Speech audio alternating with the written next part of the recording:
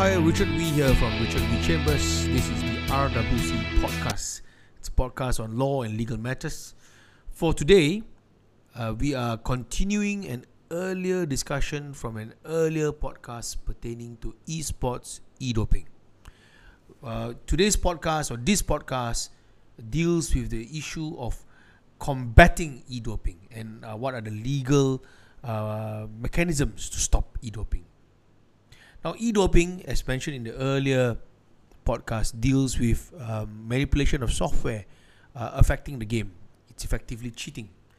And one of the classic ways to stop e-doping would be monitoring of the game.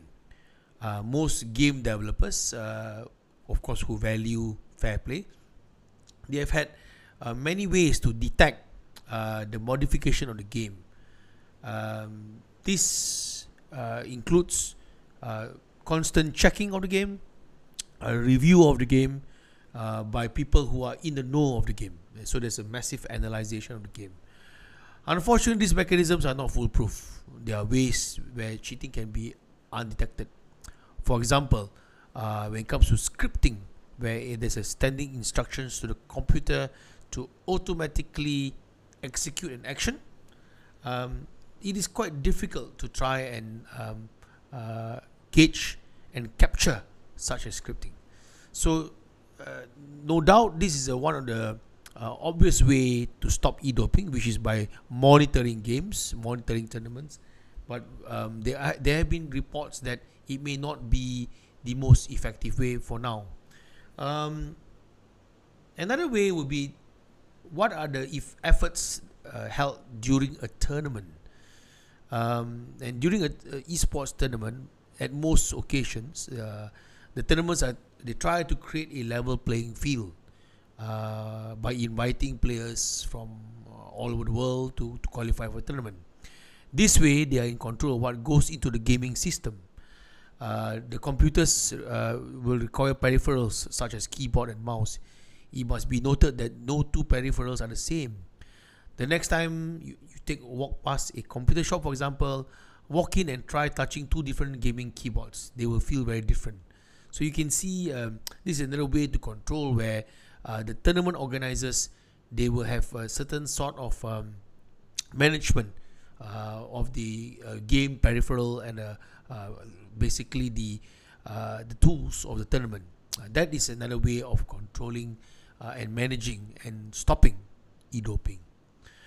Another way we notice is through international organizations. For example, through World Esports Federations, Esports Integrity Associations, such as ASIC, for example, ESIC. These are ways to try and monitor and stop esports e-doping. ASIC, for example, they have members including major esports organizations such as DreamHack and ESL, and ASIC has been relentless in their effort to preserve the integrity of the esports through research, surveys, and they continue discussing with various stakeholders in the industry. So ASIC works like, in for football would be like FIFA, where they will monitor and try to stop and identify efforts of e-doping, and of course, as I said earlier, to stop it. So far, these are ways which we notice esports community try to stop e-doping. But in our view, it should go beyond that. I think when not only must we find a way to monitor, identify, and stop it, but when we do identify someone or catch someone for e-doping, there must be a worldwide ban on that team or player.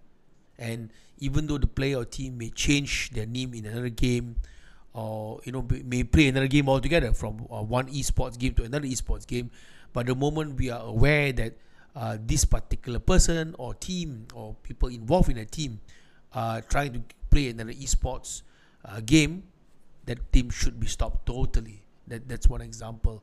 So there must be some sort of a single global regulatory body, such as IOC or FIFA, as I said earlier about FIFA. And this is something which is slightly lacking in esports. There are many organizations out there claiming to be the regulatory body, but I think they're still growing, they're still trying to develop their strength, and eventually, hopefully, there'll be one particular body who will be the policeman of all esports tournaments.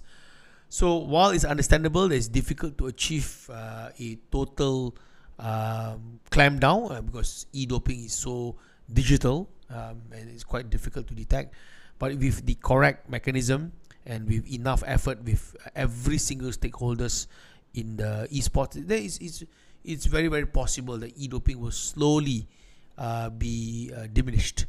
But for now, from what we can see so far, it's still a constant battle, and it is yet to see whether we can successfully stop e-doping altogether. So with that, we conclude our podcast for today. Thank you for listening in. We can be found on Spotify and Anchor FM and a few other places. And watch out for our other recordings for on podcasts. And in fact, we have many other recordings on our podcast. So log in and watch, log in and listen. But talking about watching, if you want to watch some of our videos, you can visit our RWC YouTube channel, and there are plenty of webinars to watch there to pick up a thing or two. You can learn a few things there too. Thank you very much for listening in, and take care. Adios from Richard Lee.